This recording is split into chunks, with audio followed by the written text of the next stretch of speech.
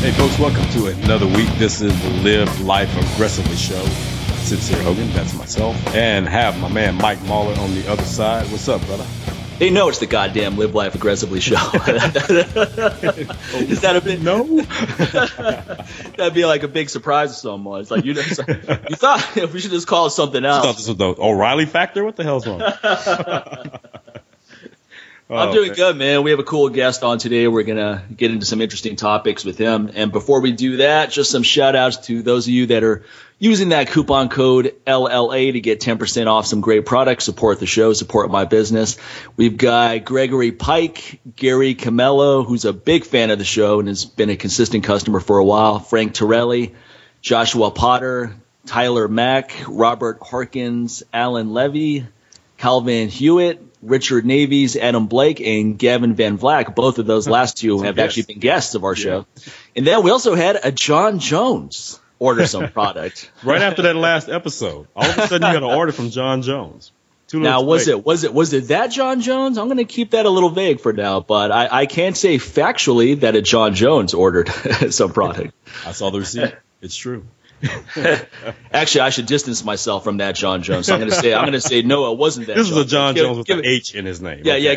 Given that he popped hot for two illegal ingredients for competition, and the last thing I want people thinking is that you take my products, you're going to pop hot for that. So yeah, check that last episode. He should have actually taken your ingredients, and he probably would have been better off.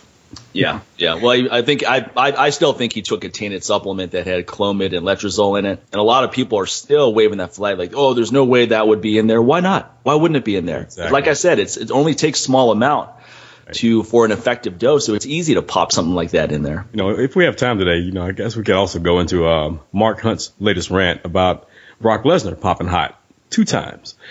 So, and just some things that that Mark Hunt had brought up, speaking on Ariel Helwani. And the most hypocritical thing with not Mark Hunt, but Brock Lesnar is that he was saying that John Jones was unprofessional for scoring exactly. For Clomid, and then he popped hot for the same exact thing. It's like, oh man, you shouldn't have said anything. Like, shh, quiet. Yeah, man. Mark Hunt is. We'll talk more about this. Yeah, we'll talk about that at the end. Just real quick with Mark Hunt, I've been reading his book, which is great. Born to Fight is incredible. If you're a fan of UFC, definitely pick up his book. And even if you're not a fan, it's just a really interesting story. He went through some serious hardships. But just real quick on that, Brock scoring hot for Clomid, that wouldn't give him such a performance edge. Right. Just in the ring. Clomid, that is. But he could have been using it post-cycle for something that would give him a serious Well, being that he is a WWE superstar, 9 times out of 10. Well, just look at the guy, man. Do we really need an expert to come in and wonder whether this guy's taking anabolics? Come on.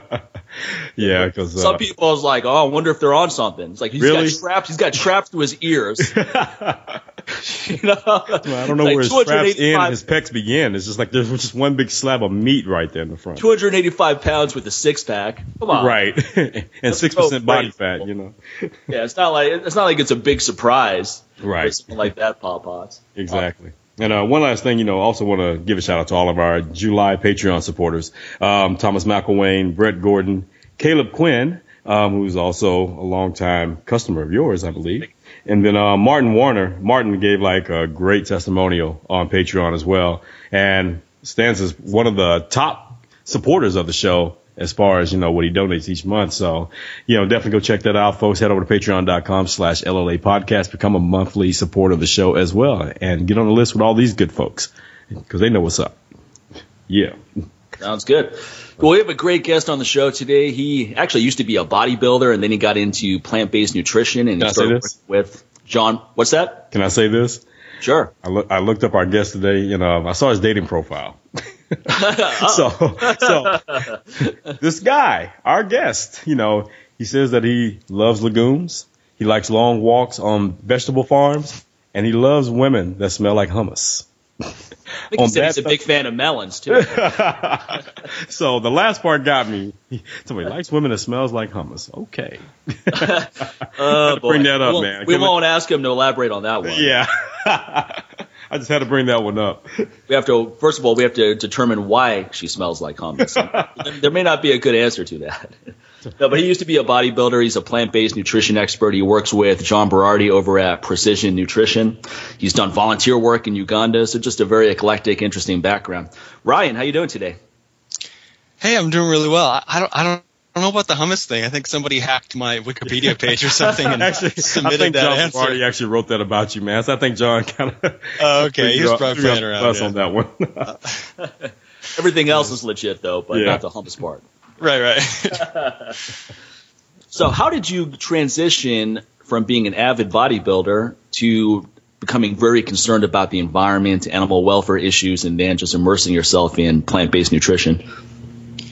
Yeah, so between the ages of 14 and 20, my existence was competitive bodybuilding. It was my life. And towards the end of that competitive bodybuilding career, I started to have, some revelations about what a self-focused world it was. And I kind of made a promise to myself, and I said, if I don't continue competing, I'd like to challenge myself to kind of focus on others and other issues in the world and volunteer and kind of have a greater awareness for things other than my protein needs each day and how many sets I'm going to do for my chest workout this week, or how many hours of sleep, or how much tanning I'm going to do. Not to trivialize bodybuilding. It's a great sport. I wouldn't be the person I am today without it. It taught me a lot about life. But it started to not feel so great, and I wanted to think bigger, and that's kind of how it started.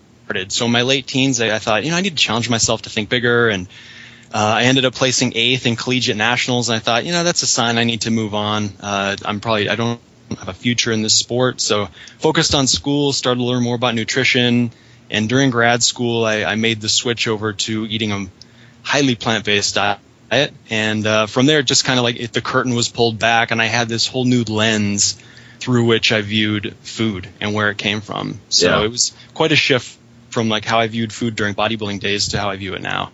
Was it a difficult transition for you? Not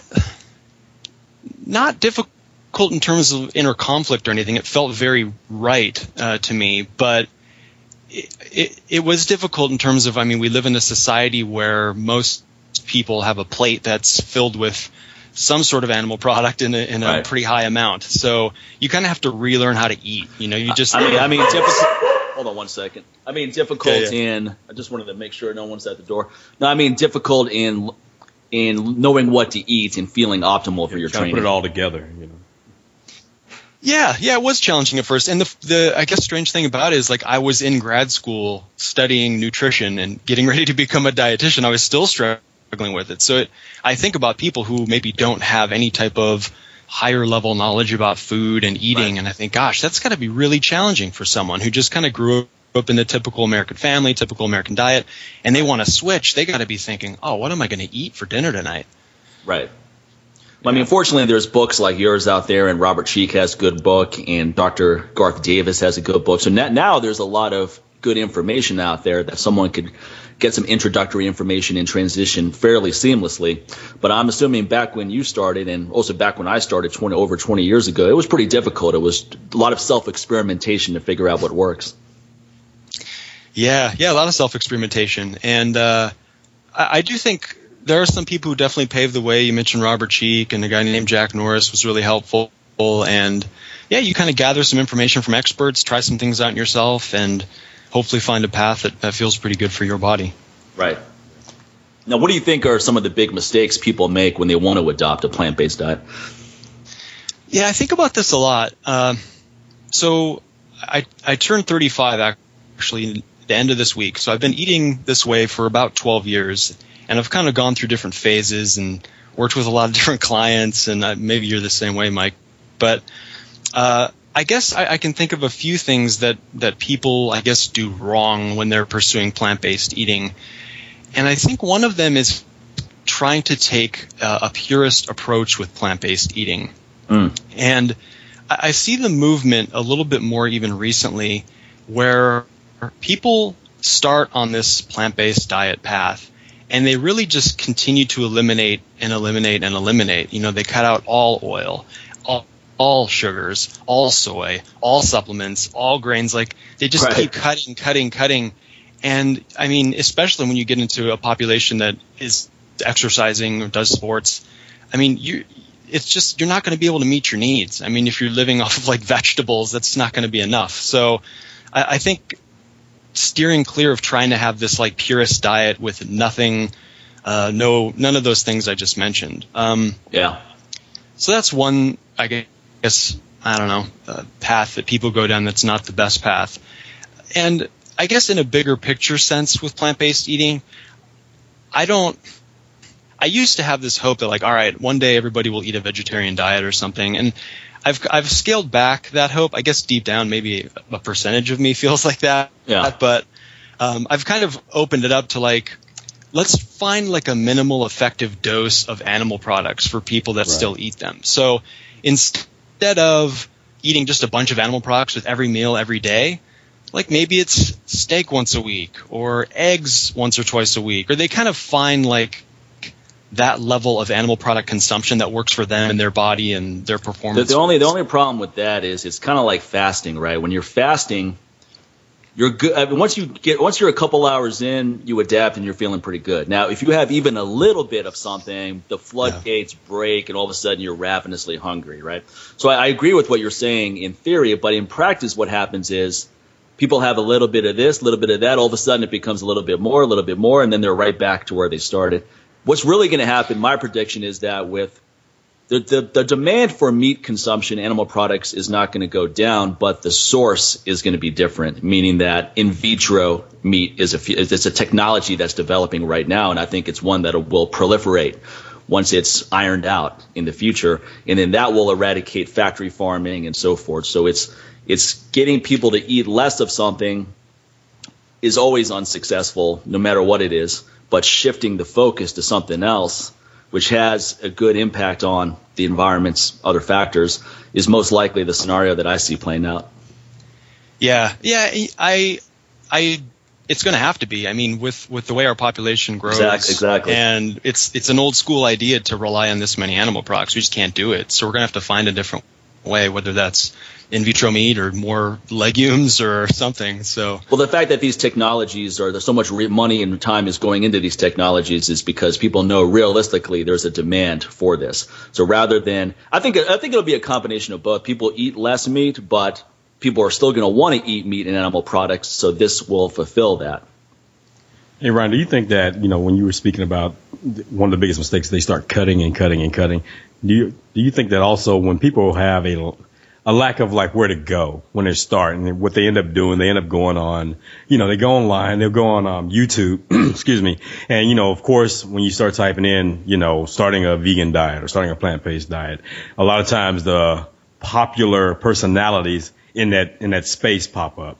And a lot of these personalities who are like really well known, tend to have these somewhat an extreme view of how to approach it. Like, you need to go raw until 4:00. You need to just, go high carb, low fat, and, right off the bat. So, and these people are very, I guess you say endearing or whatever, and they're very polarizing. And so if someone's trying to make a switch, they see these people and they're like, I like, they start to follow more of that person's personality and not necessarily truly like investigate their methods. And they kind of get hooked into that, like, okay, I like this chick, I like this dude, I like what he's saying, so I'm gonna try that. And then they end up doing that, and I think it ends up messing things up. Like, do you see that? Do you think that could be a part of the whole thing?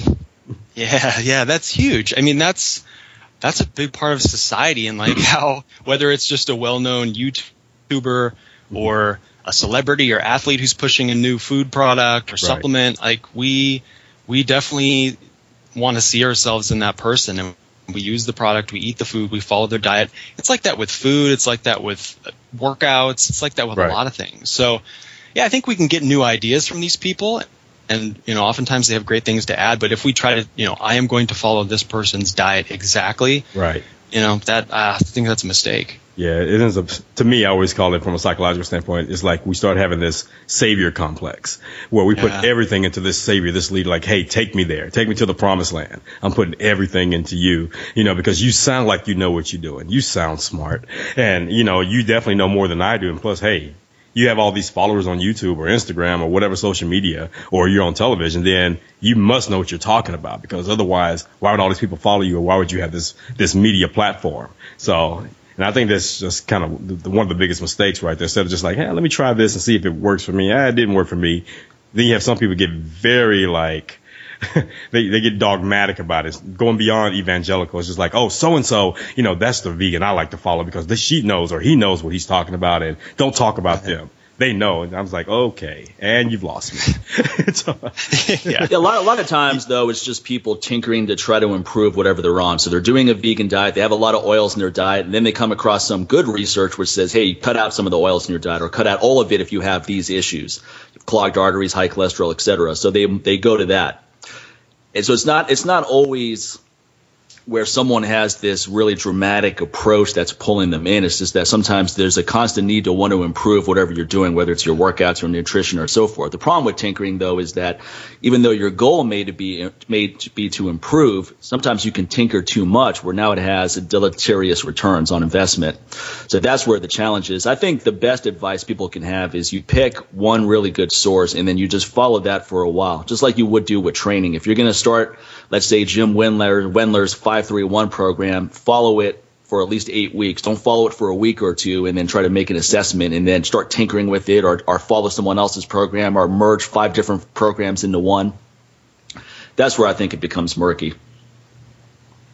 Yeah, and the self-experimentation, I think, is very valuable, and it's something I keep saying it to clients all the time. It's becoming cliche and kind of, I don't know if it resonates with them, but finding what works for you. I mean, and I think, Mike, you've talked about this, or I've read in some of your articles, where you kind of have like meal combinations that you found work for you. Right. And it might not work for somebody else. They might not feel great when they eat that way. So, but yeah, in the end, I think that's really what it's all about.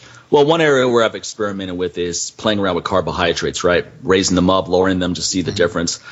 And some will say just you should eat a very high carbohydrate diet and don't worry about protein and fat. That's not going to work for a lot of people. That's going to work for some people, and they're going to feel great. And those are the people that are usually espousing that, because they go, man, I feel incredible on this. Right. I bet everyone else will feel the same way. And that's not always the case. Me personally, I don't do low carbohydrate, of course, and that would be very difficult to do anyway on a vegan diet, even if you wanted to do it. But I find that there's a certain threshold for me where if I pass it, I start feeling tired. I start putting on body fat quickly. So I always say I like a balance. I think everyone should start with the balance. You start off with the balance of fats, protein, carbohydrates, and then you just modify percentages from there over time. Yeah, and one of the things I spend a lot more time talking to people about these days too is even kind of beyond thinking in terms of protein, carbs, and fats, kind of, I don't know, thinking about in general what that food group offers you. So right. 'Cause I see a lot of people who are trying to, especially when they start a vegan diet, they're so into like the macro counting method. They're like, vegan diet, like nothing's adding up how I want it to add up. That's right. I can't hit my gram per pound protein, and I'm panicked, and I'm going to withdraw from trying this. And it's like, instead of thinking in that regard, maybe just consider like, oh yeah, legumes are protein rich, and grains are carbohydrate rich, and nuts are fat. Like, you kind of have a general idea of what that food group contains, and you try to balance it out and get enough of what you have to have some variety. Otherwise, you end up eating 20 potatoes a day and thinking you're fine, or you're just going to have rice, or you're just going to eat fruits. So I mean, you want to have some variety where, like you said, Ryan, you have legumes, you have nuts, you don't have to worry about precise percentages, but just have this variety of choosing these different food groups every day. Right, Ryan, coming from that bodybuilding background, like, how do you address those who, again, the first thing out of anyone's mouth for any of us who are plant-based is like, where do you get your protein? How do you address protein? Or you get enough protein? Like, how do you even address it? Even though it's like it's one of those questions that keeps coming up that, it's easy for us to just eye roll, like, here we go. Because as soon as you say that you're vegan or you're plant-based, first thing out of someone's mouth, everybody's concerned about your protein intake. But I'm looking at them like, I'm concerned about your overall food intake. Look at you. So why are you worried about me? But, how do you address that, man, when it comes to just someone's always bringing up, what do you guys do for protein? I mean, you just can't make it just on plants alone.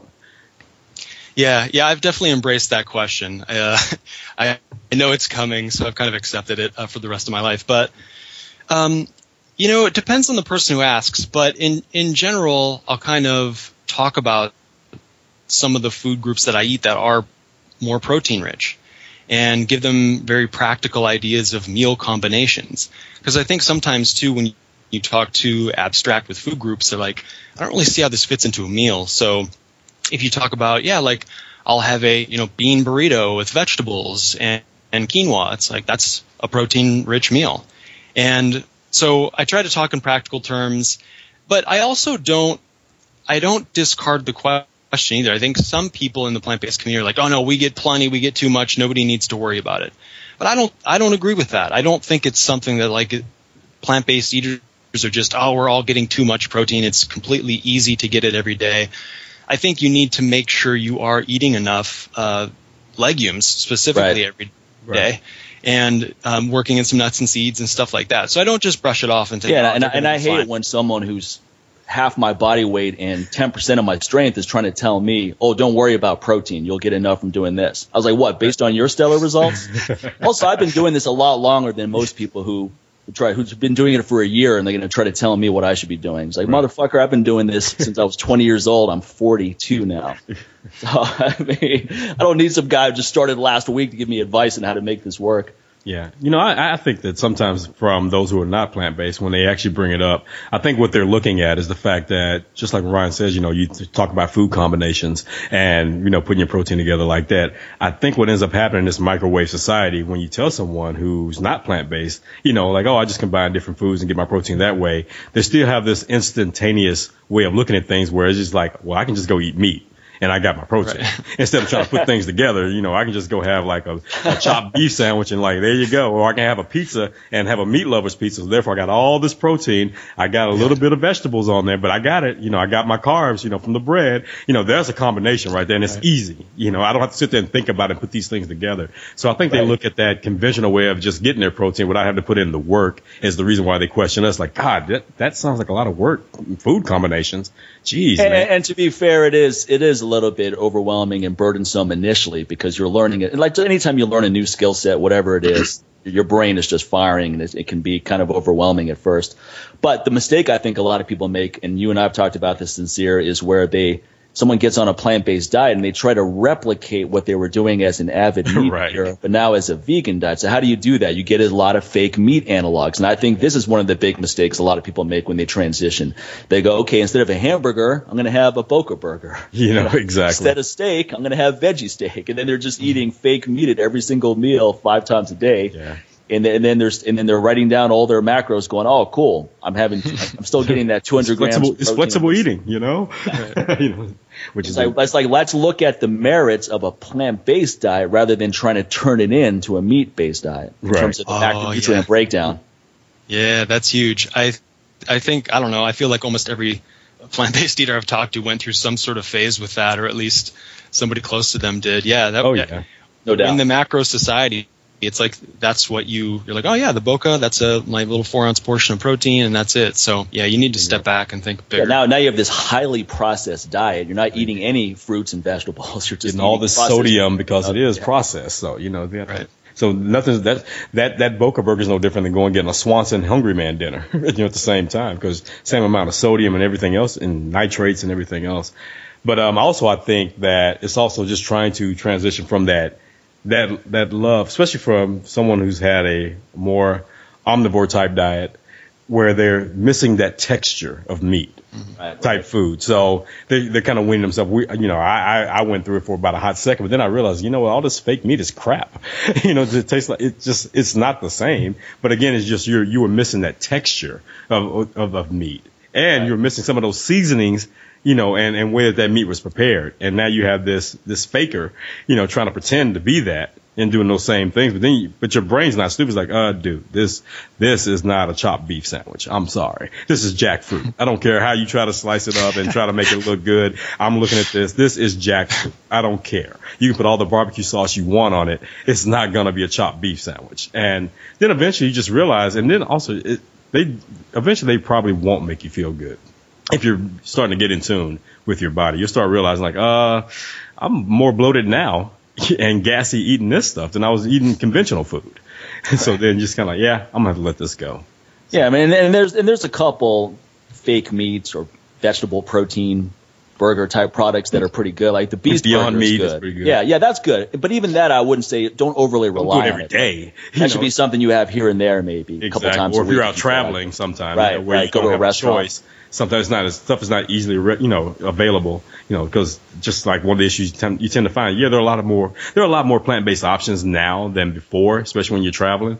But then there are some just like, sometimes you have to go ahead and get that veggie burger, while you're out with friends or whatever, because you don't also want to become that person just because you switch to a plant-based lifestyle, become the antisocial person.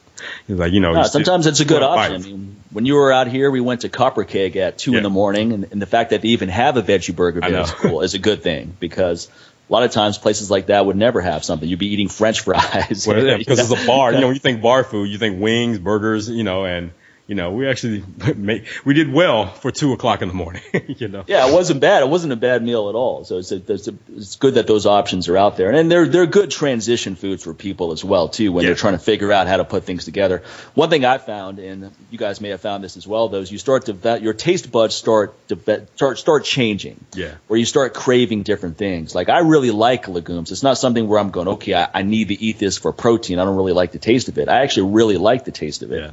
So a lot of the foods I eat each day, I crave those foods, and I enjoy those foods. I look forward to eating those foods. Yeah.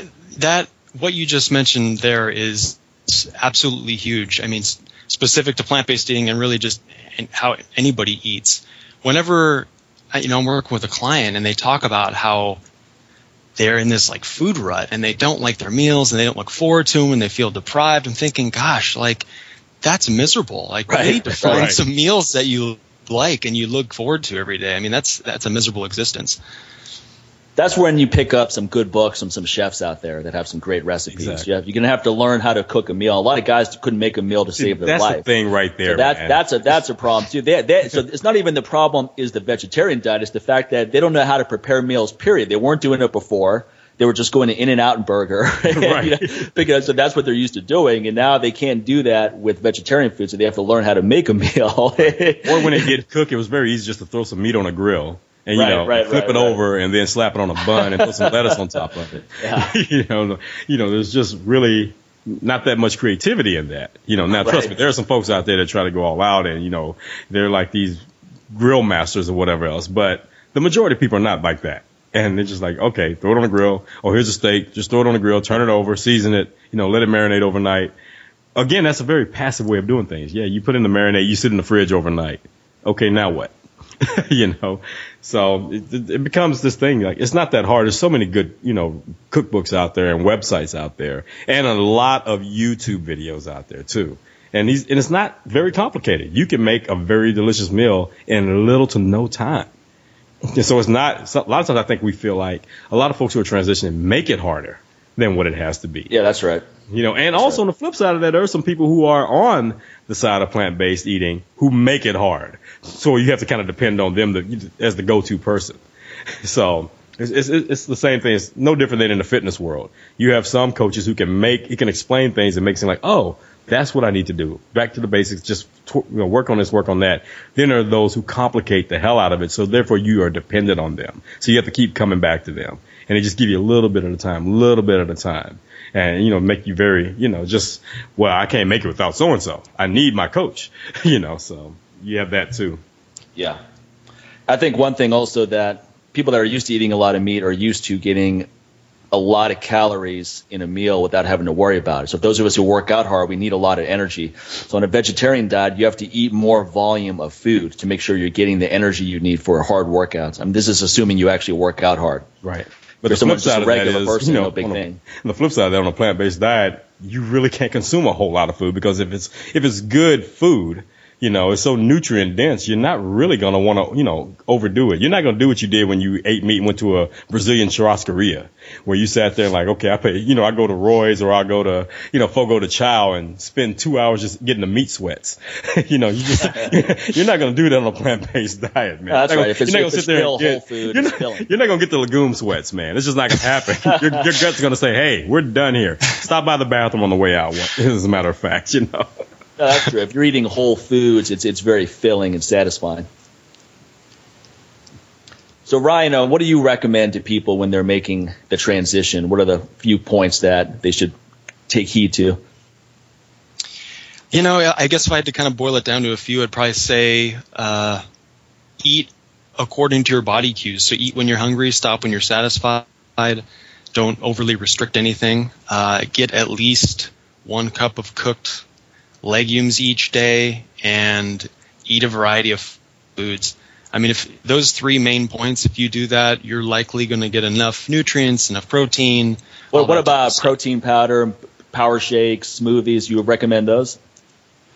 Yeah, I'm a huge fan of shakes, actually. Yeah. And, I mean, whether somebody wants to add a protein powder, that's fine. If they want to do kind of a Whole Foods-based shake, that's fine too. But I think it's good. I think they taste good. They're pretty easy for people. They're a good way to pack in a lot of nutrition. It's a good breakfast option, right? A lot of people are on the go, so you just put a lot of different things. The key is to put a lot of good ingredients in there. You put some greens in there. You put some good fruits in there.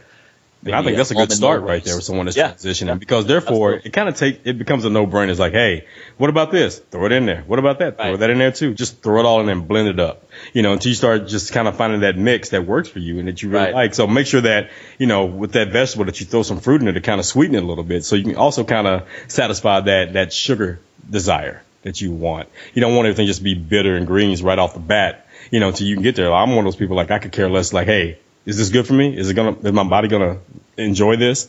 Is it gonna give me the nutrients I need? Okay, just give it to me. I was like that with supplements. I don't care if the vitamins taste like ass. It's just like, look, man, do they work? So my wife looks at me, and I just I can sit and take all supplements with like one take, and she's like, oh my God, how do you do that? Like, I can't even swallow that one pill. It's like, it's so gross. I'm like, why are you tasting it? Just get it over with. Just make your throat hollow and just toss it. And you're going, look, I've got a heavy deadlifts to do later. Exactly. Right? Last thing I'm worried about is this. Taking a bunch of pills at the same time is the least of my worries. I'm down the whole bottle before that workout. Yeah, so protein shakes, I think, are good nutritional insurance for someone who's transitioning, and also habits take a while to build. So this is something where it can become a routine, and then it can become a habit quickly. So every morning you wake up, you combine these 5 things, you blend it up, you drink it down, you go. So now you're starting your day off right, even if you go off course throughout the day. Yep, shakes, smoothies, all that, man. Hell, even start if you actually want to have that illusion of having a sit-down meal, which it still is, even make smoothie bowls. And there's so many recipes out there to make smoothie bowls. You want to sit there and have something dessert-like, but at the same time have some nutrients in it. You can make mug cakes. Mug cakes are really easy. It takes only a few minutes to make one of those. And if you're going to use a microwave, throw those in the microwave, and then boom, in your mind, you're thinking you're getting like dessert. But at the same time, you're getting, you're getting some good carbs in. Depends on what flour you're using. And, if you mix it up and throw in, let's say some cacao, hey man, you're getting some good minerals from that. And, so throw in some a little bit of ginger, and throw in some cinnamon. Now you get some anti-inflammatory seasonings in there as well. So, but at the same time, it's like having pancakes or having cake for breakfast. Same thing if you throw in like a lot of frozen fruits in a blender, and, you can make it like ice cream, throw in a good protein powder. You in your mind, you're pretty much having ice cream for breakfast, but it's not counting against you. It's not going to have you all jacked up like regular ice cream would. So, a lot of times my friends ask me, I say that, and that makes them feel even better. Like, oh, okay, I can do that, because there's just something about that little kid in us is like, oh, ice cream for breakfast? Hell yeah, sign me up. I think once people get used to this style of eating, you start realizing that it's not difficult to put a lot of quick meals together. Right. I mean, one example is almond milk with oatmeal with a little bit of almond butter, and then maybe you throw in a tablespoon of some protein powder to ramp it up. Put a little bit of cinnamon in there, cook it for a few minutes. There you go, man. You could have that in the middle of the night as a snack. You could have it anytime. You could be on a rush. You can make a snack pack where it's just nuts, seeds, and some dried fruit. Take it to the movie theater. Yeah, exactly. Someone don't think I haven't.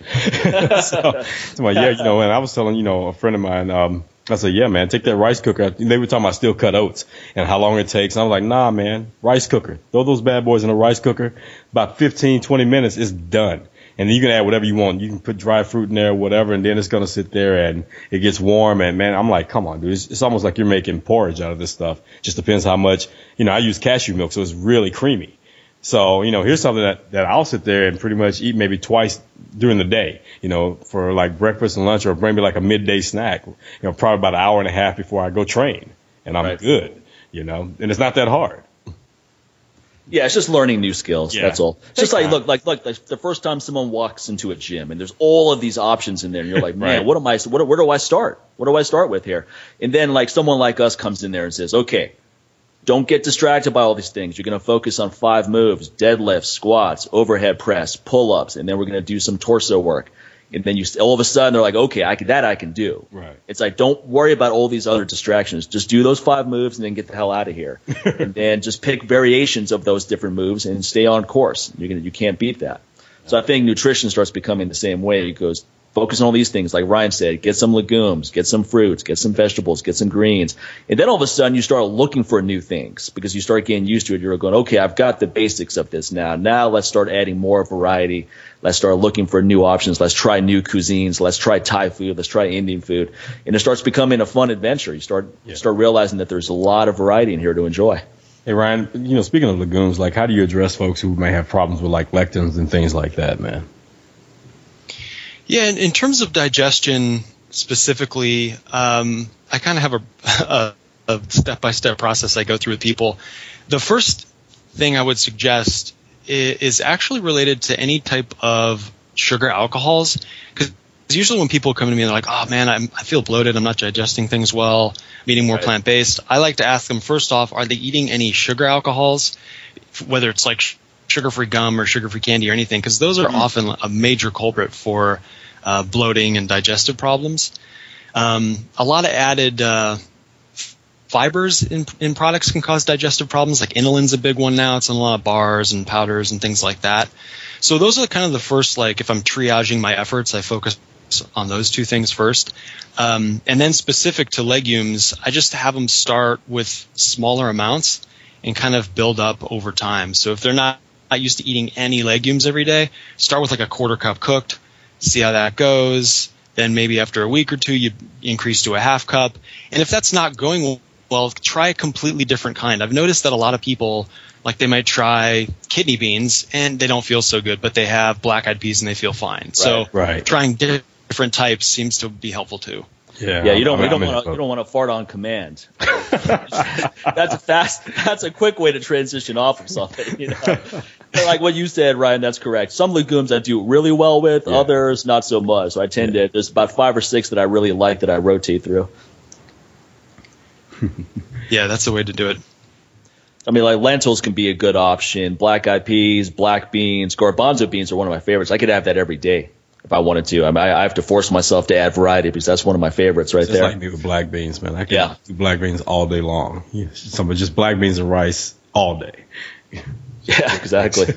And Dookie beans are pretty good. Sometimes people say you don't want to eat the same thing every day. I was like, you know what? I mean, I agree with that in essence, right? But at the same time, they make it sound like something bad's going to happen if you do, and the reality is far from that. You know how many people all over the world eat the same thing every day? I'm just like, it's not like you. No, it's like, okay, you eat the same thing every day, and you just started with this, or you may do it for like a week or 2 or something like that. It's not like you've spent the last 40 years eating this every day. But also, tell that to people who are in less fortunate situations where all they can have is cassava and rice every day. You tell them, oh, don't eat rice every day. Then they're going to starve to death.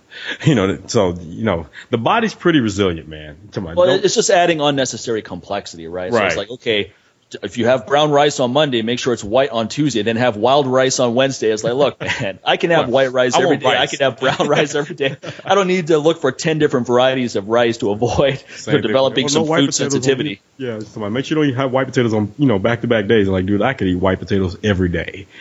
And actually, you find that, sorry, Sincere. Go ahead. I was just going to say with Ryan, do you find that people sometimes add this complexity where there isn't when they're following regimens? Yeah, I do. I lean a little bit towards kind of having, like you talked about, some variety, but within reason. Because I am a little bit of a believer that all foods have pros and cons. And so if you're just relying on a couple of foods, you are going to be getting the pros, but you're also going to be getting some of the cons that come with that foods. So if you are having a little more variety, you kind of minimize. Give us an example of some cons that may come with consuming something too often. Yeah, an obvious example, or maybe to me, maybe not to everybody that's listening, but a more prominent example these days is if someone were to have a green smoothie every morning, let's say. Right. And they put in every morning a bunch, and a bunch we'll say is like 3 large handfuls of like raw kale, let's say. Raw kale is fantastic, very nutritious, but it's also a cruciferous vegetable. It can accumulate some heavy metals. Right. It has goitrogens. So there's like some ups and downs to kale.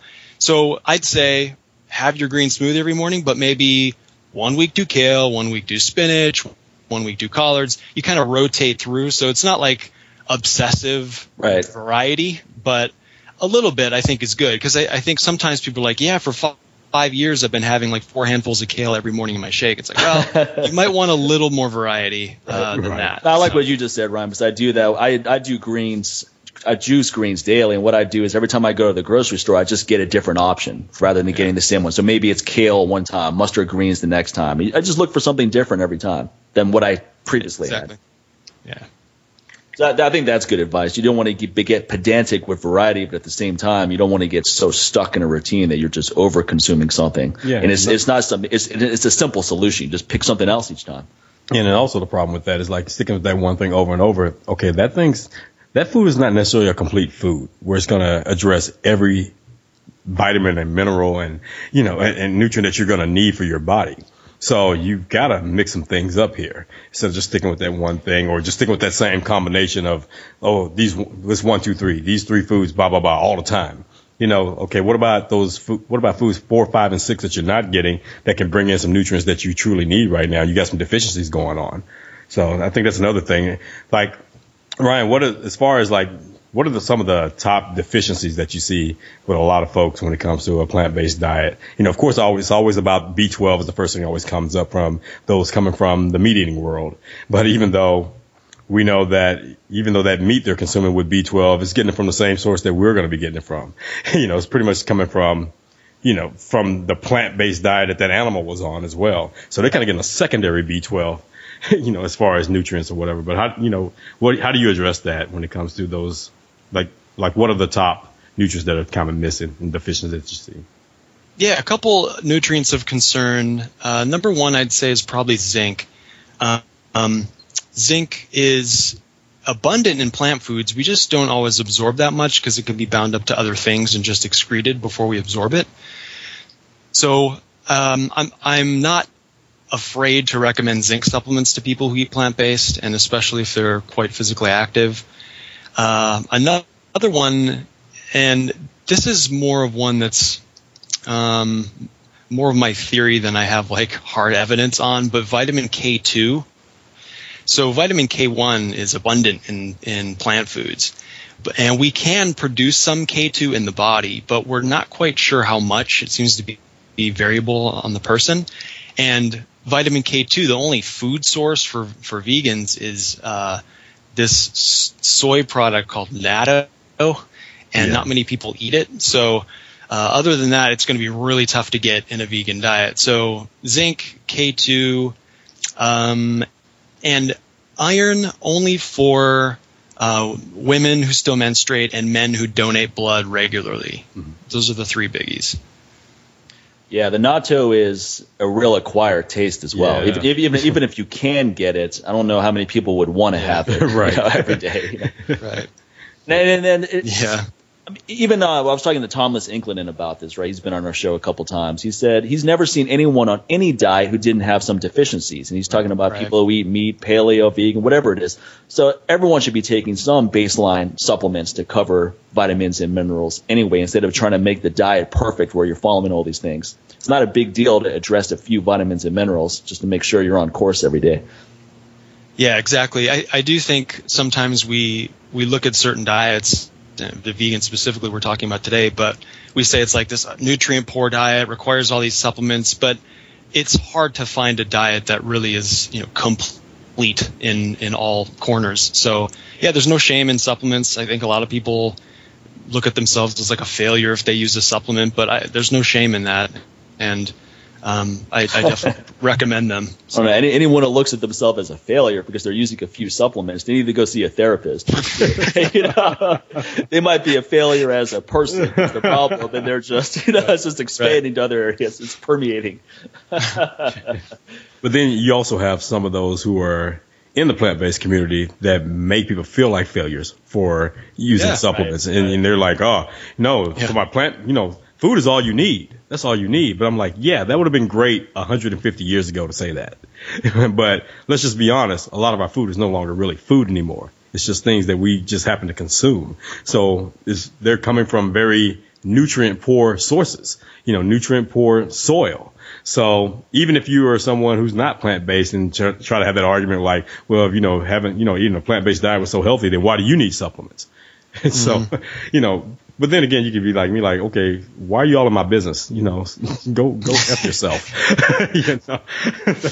instead of sitting there trying to, justify anything. But of course, you're always going to hear that because there are some people going to ask in a nice way, in a respectful way. They're like, well, why do you guys still supplement if this is pretty much the way to go? I'm like, well, it may not be the way to go 100% for you right now, but at the same time. So, yeah, like I said, there are those personalities out there that make it seem like, taking supplements makes you a failure. So they're the ones that need psychological help. Yeah, most of us who work out hard, we're depleting ourselves more than someone who's sedentary, right? So magnesium is important for everyone across the board, whether you eat meat, vegetarian diet, etc. Adding some extra magnesium is always going to be a good thing. Zinc is a good thing too. It's incredibly important for testosterone, and you can easily deplete yourself if you're training hard, like a lot of us listening to this show do. So it's not just vegetarians that supplements are important for. It's really important for everyone. Right. And the key is to personalize that, to determine what's optimal for you rather than just doing a kitchen sink approach where you're just taking everything under the sun. That's kind of the opposite. Yeah. There's some people that don't want to take anything, and then there's people who take everything. I've been guilty of this myself, so I'm speaking of experience where you're just researching stuff. You're like, oh, man, that sounds great. Let me add that in. Then you come across something else. Oh, that sounds cool, too. Let me add that in. Then all of a sudden, you have a whole cabinet dedicated just to your supplement use each day, and you're like, all right. It's time to simplify this and just pick the most bang for my buck options here rather than just trying to get every possible thing that could be useful for me across the board. On the flip side of that, you're no longer nutrient deficient, but your bank account is deficient. Right. One other, as you were going through that, I just thought of one more. I can't believe I left it out, is an algae oil omega-3 supplement. I'm a pretty big fan of those too. So, that was just DHA, EPA. You always wonder, like, well, if I can't take fish oil and krill oil, how do I address, the omega-3s that I need? So that's fish oil has a lot of negatives, and I'm going to bring on a guest soon to address that. Dr. Brian Peskin has done a lot of good research on fish oil, and excessive fish oil, like a lot of the people in our community take, has a lot of negatives and very few positives. So I can understand maybe a small amount. Personally, I think you can get all the EPA, DHA you need from the parent plant base. There's a lot of controversy on this. So if you get enough ALA in your diet, there'll be enough conversion over that you should be fine. Some will dispute that completely. Again, it's going to be an individual based thing, but I think omega-3s have been just pigeonholed a little bit too much in terms of importance. They are important, but I think a lot of people panic on it and feel like they need large amounts every day. Especially what they're advertised for. I mean, there are also other options like, oh, it's great for heart health, like so are tomatoes.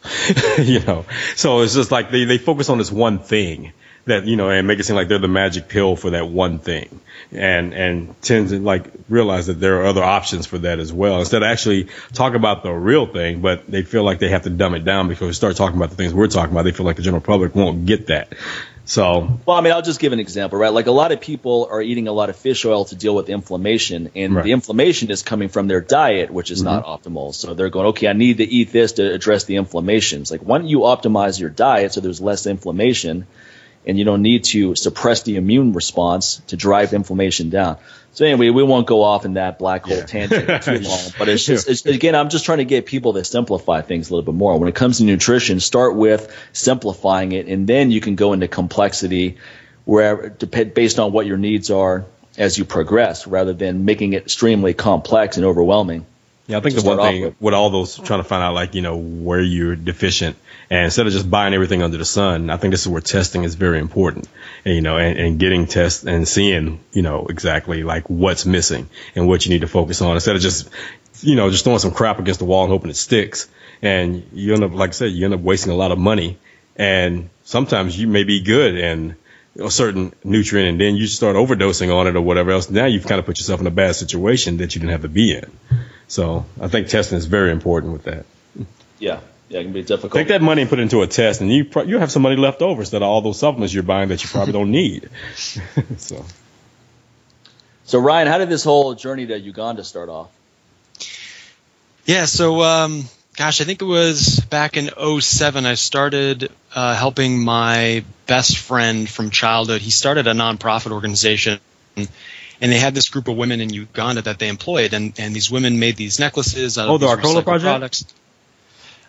I think it was similar to that. That's not it specifically, but similar. Okay, because I know my wife did the same thing with the Arcola Project. It sounded like the same thing. They made the necklaces out of paper. Yeah. Very similar. Yeah. So they employed this group of women over in Uganda, and I absolutely believed in the mission. I thought it was great. My friend was taking this path as his life, and I was on their board of directors, and I said, how can I really get to know what you guys are doing over in Africa? He said, well, go over to Africa, and you can volunteer over there for a few weeks. So I went over there for a few weeks and saw the ins and outs of how their organization worked and tried to look for ways to improve. And just it was good for me. I don't love traveling, especially outside of the United States. And it was good for me to, I guess just really expand my view on things and kind of see how other cultures live. And I realized one important thing when I was over there, and that was me going over to Uganda. They're probably not going to listen to much about how I think they should live. If I fly over and say, here's what you guys should do to improve your situations, X, Y, and Z, they're probably going to say, well, this is just some guy from the United States. He doesn't understand what we're dealing with here. He doesn't understand our community. And it illustrated to me the importance of having role models within your community who are setting a positive example. So I think in some certain cultures and communities around the world that are maybe struggling, I think one of the most important things is to have role models within those communities who are taking positive steps that people can kind of follow behind. Yeah, that makes a lot of sense. Otherwise, you're just that white man from Boston, showing up to make us here's what you should do to address his guilty conscience, and then you go back home like, I feel so much better about myself now. Good luck, folks. Yeah, exactly. Right. Man, what stuck out the most out of the time you spent out there? Was there an experience that really permeated with you? The big picture thing was what I just mentioned about people in the community kind of taking a lead. But what about smaller things? It's just a totally different way of life. I mean, their daily life I was in a place called Jinja, and it's just structured completely differently from how a lot of the people I know in Boston live. So their little farmers markets set up each day. That's where they get their food. They don't rely on electricity. They have to go gather their water. There's just immense poverty. They're not glued to technological devices and smartphones, watching satellite TV. It's just a different way of life. I mean, they really a great part of their day or their week is like gathering with some people in the community and like playing some instruments and dancing around and like telling stories. Like that's quality leisure time, and I love that because I don't know, where I live, it's like leisure time is technology time, or it's isolation time, or there's just not that community Netflix aspect. and chill time, Right. So it was cool to see that, and I learned a lot from observing them, and I took some things back into my own life. Yeah, that's definitely one of the things I observe quite a bit out there as well. Also, how people are seemingly happy with a lot less than right. Yeah. If the average American was living what they had, they'd be depressed and complaining all day long, every day. That's for sure. Oh, let me tell you, some of the younger ladies that went on that mission trip with my wife to Uganda, these are, the sorority girls still in college, very privileged families. Some of them were just dying, while they were out there. Like, oh my God.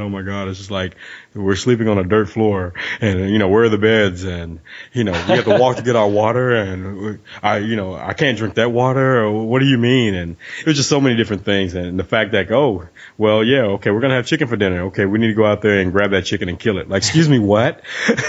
So they were just surprised, like, oh yeah, you want your food and, if you want an animal, for food, you're going to have to go out and kill it right now and share it with everyone. So it's not just going to be for you. So you don't get to have an 8-piece by yourself there, Missy. So it was very eye-opening for a lot of them. And she said, a lot of them had some serious culture shock during the 3 weeks they were out there. My wife's just laughing it up and just, she's just like, oh, you cute little girls. There's kind of an irony in life that you often observe, the contrast, and it's the more you have, the more difficult it is to have gratitude for what you have. Right. And this is something that I think everyone struggles with, especially over here. And I'm not saying that I struggle with this myself. I'll give an example, which is trivial in the big scheme of things, but it kind of drives the point home. Now, just a couple of weeks ago, I had some issues with my rotator cuff where just raising my arm in front of me was painful. And I was thinking in my head, because I love overhead pressing, especially kettlebell overhead pressing, but this pain was pretty bad. So I was thinking in my head, you know what? If I never do another overhead press again, I'm okay as long as this pain goes. That's what you're thinking at that moment. It's kind of like when you're sick. You're like, man, I can't wait to feel better. I'm going to be grateful every day for not being sick. And then that lasts a day or two. But anyway, long story short, this wasn't a huge issue. I got the rotator cuff issue resolved via a chiropractor, my massage therapist. A week or so later, I'm back to kettlebell pressing. And the first day back, I'm like, oh, man, this is great. It's great that I can do this again. And then the second day you're going, man, this sucks that my strength dropped off so much, during this layoff. You're already back to complaining. You're like, man, this sucks. If I never had this injury, imagine where I would be right now. You start thinking like that. And then you're like a week ago, you were grateful just to raise your arm in front of you without pain. You're like, you could care less about ever doing an overhead press again. Now you're back to doing that, and you're complaining that you're not at the strength you were a few weeks ago. It's just very difficult. When I had this lung incident, actually, it happened in Uganda. It didn't happen in Uganda. I had this really bad pneumonia, which got worse when I arrived in Uganda. And I was thinking at that moment, I was like, I can't wait to just be able to breathe again and be able to just sit here comfortably because I was just miserable. And, for maybe like the first week or two after treatment, you're really grateful. And then you just devolve right back into complaining about these everyday trivial things. So it's extremely difficult. So I can see why someone who has never been in a world like that is going to have that culture shock. So I'm not too hard on people when I see people who've never been to a place like India or Uganda before and they're just overwhelmed by it because, of course, it's overwhelming. It's extremely overwhelming. Exactly. Well, and change is overwhelming, Yeah, no, and Mike, I'm glad you mentioned the happiness thing. Ever since that trip, I've been fascinated with what is it that makes people happy, right? And because it kind of, I don't know, I had this thought up until that trip that it's really about kind of accumulating material items and like moving up in the job force and like all these things. Like, oh yeah, if I do this, then I'll have greater happiness. But you start to kind of, I don't know, when you see these other cultures living a certain way and how they're feeling, you just kind of question that. And like, what really does bring happiness? Is it different than what we think? Yeah, sometimes people say, could I be happy with a lot less? And the real question they should be asking themselves is, can I be happy with excess? And, I mean, look at any hoarder. They're not happy. Look at people that blow a lot of money to uphold their lifestyle. So the stress that comes with that. It's like, man, I need to make this much each month. Otherwise, this all goes away. If I get fired from my job and I'm out of work for 3 months, it all goes away. So that's constantly on your mind. Yeah, I mean, there's a lot to be said about less is more. Because you have more room for experiences when you have a lot less stuff holding you down and anchoring you where you are. So, and it sounds so, well, it's very simplistic. I mean, no, really, seriously, just doing little things that, I saw Ryan online that, once you came back, like you got rid of cable. Mike talks about that all the time. Just all those little things start just kind of making things a lot better, instead of like, damn, man, now I gotta watch this show and this show and this show. And I got to DVR this. Then you look on your DVR, you've got like 100 shows that you haven't caught up on, and now you're feeling overwhelmed because, of course, these are Western problems. You're sitting there thinking like, God, I missed the whole season of Blind Spot, and Colony, and all I have is 3 months before the new season starts. Then I'm gonna be behind, and I missed Mr. Robot's first season, the second season started. What the hell, man? It's not even on Netflix, so I can't even binge on it. So these are like some of the Western issues that we have, but again, man, less is more. That's a good analogy you bring up, Sincere, because I've experienced long periods of time with no television at all, and I've experienced times where I have access to it. And I'll be honest, man, there are some shows I enjoy watching, and there's some shows I watch now. I have Roku, I don't have cable, but I have Roku, and there's shows I like to tune into each week. But that said, I've been through periods of time where I didn't have television at all, and I got to tell you, I didn't miss it one bit. Right. You just found other stuff to do. Yeah. It was just like that option's not there. So you got to go you got to get out of the house. You got to go meet people. Maybe you're more social than you normally are. Maybe you go for longer walks with your dog than you normally do. You just find stuff to do. I don't have to get back in the house for anything. Like I told you a few weeks ago, when, I have Uverse when everything's connected to it. So the the internet, the cable, all that's all together. And it went out for like almost 3 days. And I wasn't upset about it. I just told him, hey, man, find the problem. Do what you guys have to do. I'm good. Honestly, I'd already uploaded the show or whatever, so it wasn't like a big deal to get the show uploaded, which I could have found other ways to do it. But I enjoyed that. I actually left the house and just went out and enjoyed and went to a place I haven't been in a while. I actually just sat there like in a bookstore and just chilled for like hours, and things like that, man. So, and it was refreshing. Honestly, I didn't even care as long as they had it up by Tuesday so we can record the show. So otherwise I could have gone 4 or 5 days without. I would have cared. I just went trained with Tim Larkin's people this past weekend with TFT training, and the hotel I was in, of course they said they had Wi-Fi, but the Wi-Fi was crap. It didn't work. And for those 2 days, those 3 days I was there was no Wi-Fi. Dude, I didn't care. It wasn't a big deal to me. I'm like, I'm here to actually do this training. And otherwise, I'm just coming to the room. I just want to relax, have some me time. And I was good with that. It's just, but I know some people, if they don't have Wi-Fi, dude, they'll lose their freaking minds. Hell, even if their phone is like it's down to 90% on the battery, they start losing their mind. Like, I got to plug my phone. And I was like, wow, it's so funny. They keep their phone plugged up to 100% all the time. Yeah, right. I used to be guilty of that. I said, well, now I no longer have a wireless phone. I have a landline now. People are like that with food, right? People feel, they go, if I'm even a little bit hungry, there's a lot of bad things that are going to happen. I'm going to start losing muscle. My blood sugar is going to drop. Yeah, I may pass out, right? So most people in underdeveloped parts of the world, they experience hunger all the time, varying from immense to mild, a lot of times immense. But it seems that when you're used to being able to consume nutrition or fake nutrition all of the time, oral entertainment. A lot of the stuff people eat is just oral entertainment. Prince Bell, you're going to have fun with that statement, I'm sure. But you're not nourishing yourself, but there's this panic of hunger. It's like you're missing out on something. So it's just like with what you're saying with the phone, Sincere. What I find interesting is this. I was thinking about concert experiences when I was in high school, college, right? This is before cell phones proliferated, certainly before smartphones proliferated. So when I went to a Metallica concert at the Capitol Center in Washington, D.C. when I was 15, there wasn't any distraction from the concert because you couldn't get on your phone and call someone. You couldn't check the internet. What was happening in the world outside of that concert didn't matter because all you were focused on was what you were doing right there. It was impossible to be distracted.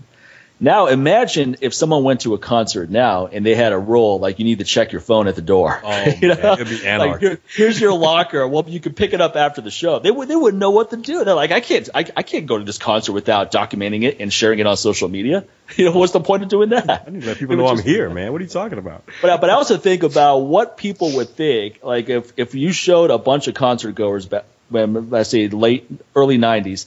They go, look, here's what the future is going to be like for concerts. And then you just show all of these people with their screens. They would think that they're the biggest dorks in the world, man. Look at those jack-offs, man. Everyone's just looking down at their phone of all things the whole time instead of watching a concert. Going to a concert when I was a kid was this incredible escape, right, from your reality. It was just this amazing experience of you're just immersed in something so different than your daily experience that the last thing you wanted to do was merge your daily experience with that. You wanted to take a break from that, a vacation from that, if you will. Wow, I those people look back and like, wait a minute. You mean the Rolling Stones are still going to be alive 20 years from now? yeah, exactly. Barely. Damn. Like, yeah, I mean, still breathing. All this, the technology stuff. I try to be very aware of my consumption of TV and movies and entertainment, advertising, and my use of my smartphone and all that stuff. Because, I'd hate to like make it sound like you guys said. I mean, there's some value in TV and movies. They're very entertaining and informative, and smartphones can be helpful in certain situations. But I do think it seems to be quite excessive these days, and I'm often wondering why. So I try to be aware of my own use, and I try to consider why other people might be using it excessively. But I mean, to balance the discussion, I'll say some of the positives. I mean, there have been times where, let's say you're stuck in the airport for a couple extra hours, and now instead of just sitting around, walking around the airport or looking for something to do, you can listen to a podcast, you can watch a show, you can entertain yourself in some way so that you're not just bored out of your mind for several hours. Sometimes you go just running errands. Instead of just listening to the same music over and over again, you can plug in a show in your phone in your car and listen to that while you're driving around. So now you're making that time work for you.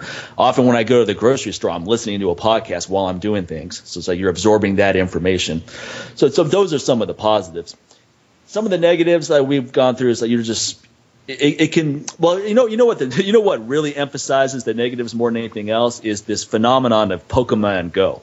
All right. Yeah. Dude, I didn't know what the hell that was until I saw like my HOA group. There's like, I think some kid by our fountain they're doing a Pokemon. I'm like, what are y'all talking? I was out of town. I was in Canada. Leave it to the HOA to be well versed in the biggest waste of time out there. Because that's all they do is waste time. Exactly. I was like, the only reason I know is because all of a sudden there's 100 people at the park I take my dogs to. When before there used to be 3 other people there walking their dogs. Right. Now the parking lot is always jam packed of people walking around with their fucking phones looking for Pokemon in the bushes. All right. And I was like, I've never 20 years later be looking for Pokemon now. I'm like, really? Is this is what we're doing? No, but I kills me though. This is a sad commentary that the real world is so boring to people that are addicted to technology that they will not enter it unless there's a virtual component. But here's the thing that makes me laugh. It's not. I thought this was something that the kids were doing, but I'm seeing grown ass men running and sweating. I'm thinking they're working out. No, this idiot's running looking for Pokemon Go. I'm like, is this what it took to get your ass off the couch and run? I'm like, well, then maybe it's not such a bad thing. Well, that part's true, but it's kind of sad that the park is not like the parks here are really nice. They're nice to go to just to go to. I go sprinting there. I take the dogs there. I hang out with people there. They're nice. So it's kind of a sad commentary that this is what it takes to get people to go to the park and enjoy being outside. And then at the same time, you're not even really out there because you're still immersed in your phone. Your head is in your phone. Yeah, that's just, I didn't understand what that was. It was when I came back from like my vacation. I came back to the States. I was like, what the hell happened in the week that I was gone? Like The Walking Dead out there. Yeah, exactly. I want to go back to Quebec, man. Because everyone there was so in the moment enjoying their life, and everybody's out and they're active and everybody's so social. It was just like, it was almost like it wasn't real. I was like, is this real? I'm like, what's the crime rate here? Oh, I think we may have had like maybe 1 or 2 murders, I think, in the last like 10 years. I was like, excuse me, what? I was like, what does that even mean? And it was from multiple sources when we asked that. Like every time we had an Uber driver and we'd ask them like, what's it like here and what's the crime like? And they said the exact same thing. They said, I think there may have been 2 people have been murdered. I was like, dude, do you understand? Like, I think there may have been 2 people murdered in the last 2 minutes that we were talking back in the United States. It's just crazy. And I came back to all this and Pokemon Go and, other issues in the news. I'm like, oh God, I want to go back. It's just seriously, man. Well, what's funny with this whole thing is that I was reading some news report talking about how a lot of kids are complaining about their feet being sore because they've never had this much activity before in this game. It's sad. Yeah, exactly. They didn't have the fitness level to play this game. It was like they were wearing Vibrams for the first time and trying to go sprinting or something like that that made their feet sore. There's also more crime happening as a result because you're so distracted on your phone. You have this brand new phone.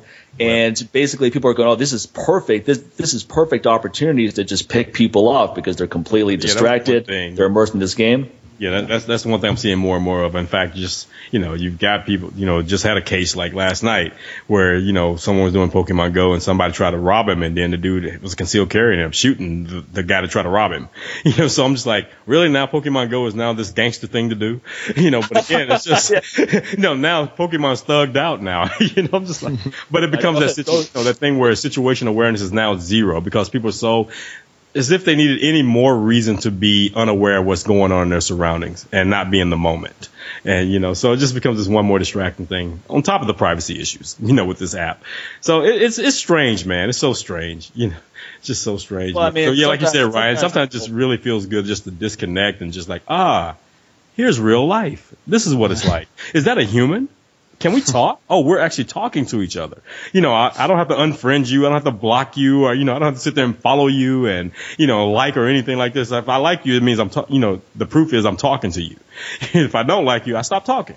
I don't have to get upset. It's like, oh, well, that guy was interesting. Wasn't much of a conversation. Whereas online it's like, why'd you unfriend me? Well, we're not really friends. Dude, this is Facebook. I've never even met you in my life. So what are you talking about? So it's crazy, like I said, that virtual reality that Mike was talking about, but it's far from reality.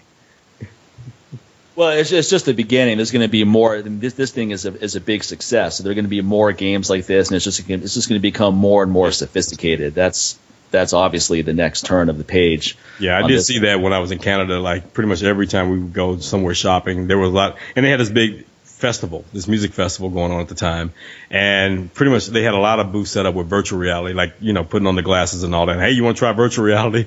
And my wife goes, no, I'm kind of addicted to real reality. So I'm gonna stick with this for a little while. It's already overwhelming enough as it is. So it's no sense going into a even faker world than we're already in. But it was like a big thing there. Putting on the glasses, like, what is this, man? Like an old 90s movie where this used to be science fiction, but now it's happening. It's like it's trying to make a comeback, actually, because they tried it before. And now it's the perfect scenario to bring virtual reality back, because now people really accept it. Whereas back in the 90s, everybody's kind of like, this is kind of kooky, man. You had some of the nerds who loved it, but everyone else like, this is kind of stupid.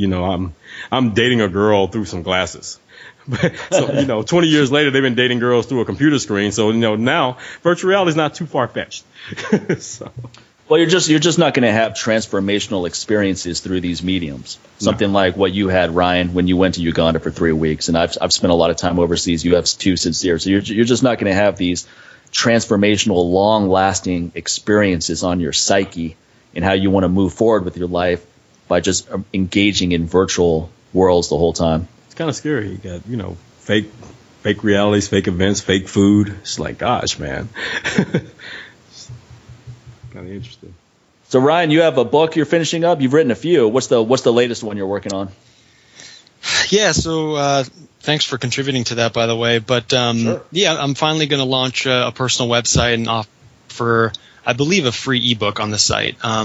So hopefully that'll be going, hopefully by September or so.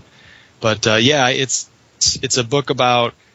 The title is not final yet, but something along the lines of plant-based eating 2.0 or plant-based eating redefined, and kind of some of the myths that go along with plant-based eating, simple ways of going about it. And then I have a big Q&A section with a bunch of people kind of in the whole plant-based community. So I think it'll be pretty cool.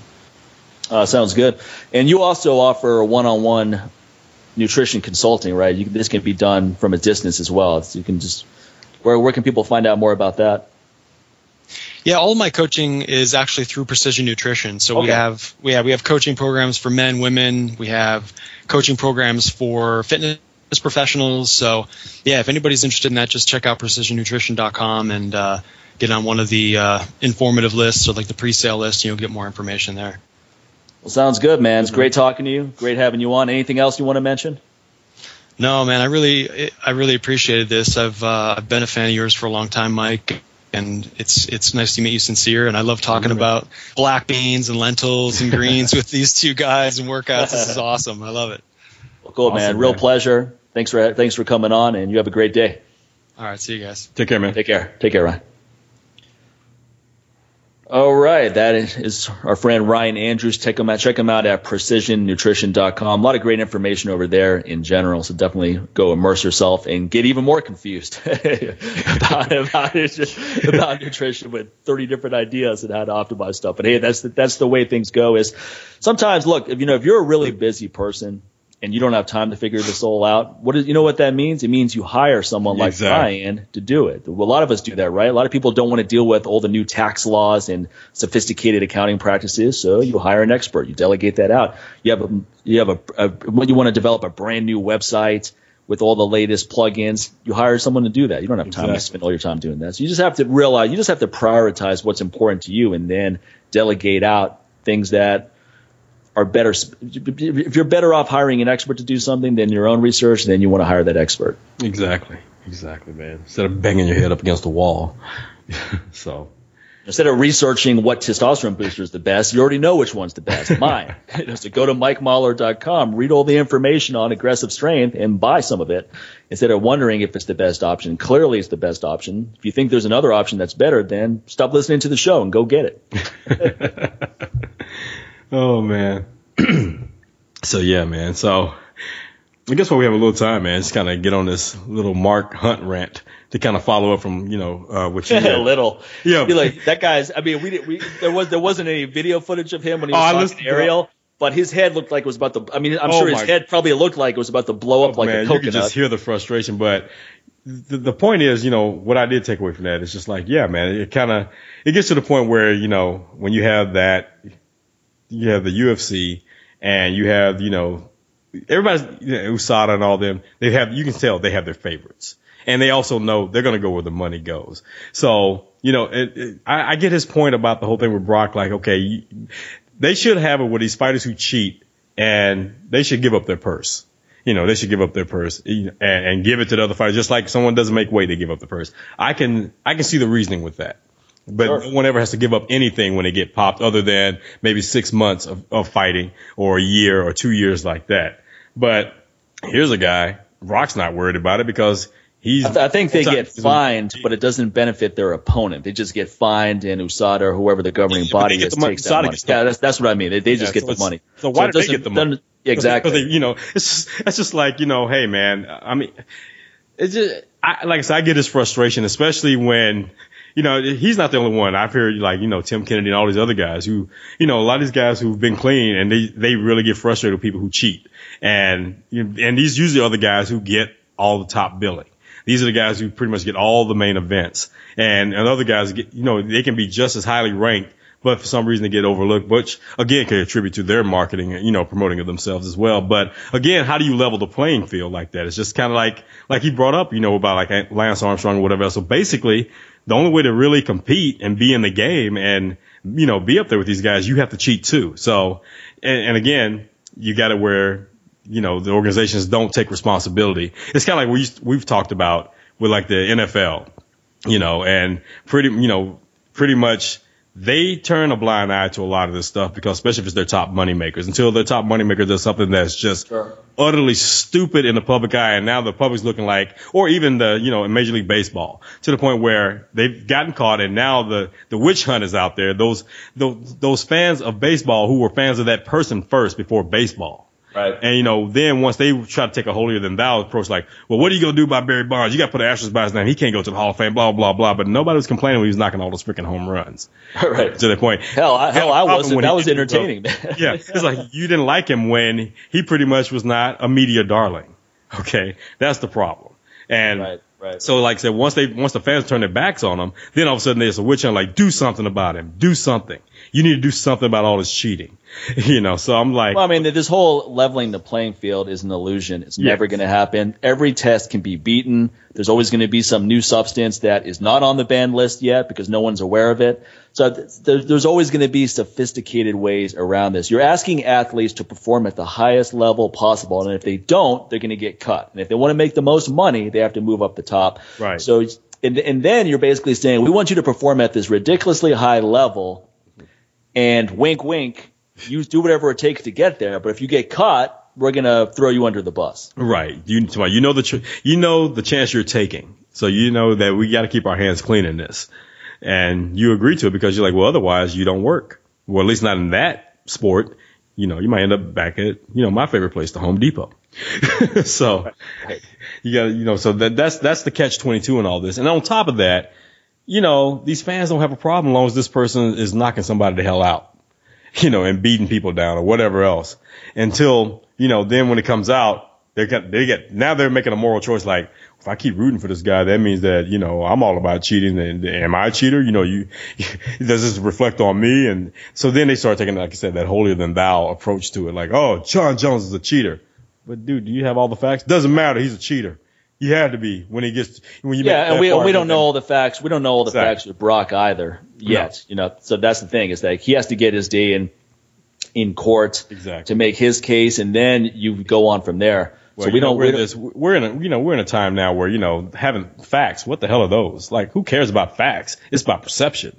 That goes in all aspects of, I mean, people want to assume the worst possible scenario. So with Jon Jones, they're saying, okay, he must have taken something else to take these to recover from that. So he was probably on all kinds of anabolics. This is why he was so good. This is why he was such a dominant champion. Powerlifting and all that. Right. He's putting on muscle and I'm like, and then wow. The simple truth could be that he took a tainted supplement that had Clomid and Letrozole, and that was the only things he took. He didn't take anabolics and then take these and then take Clomid to jumpstart his natural production again.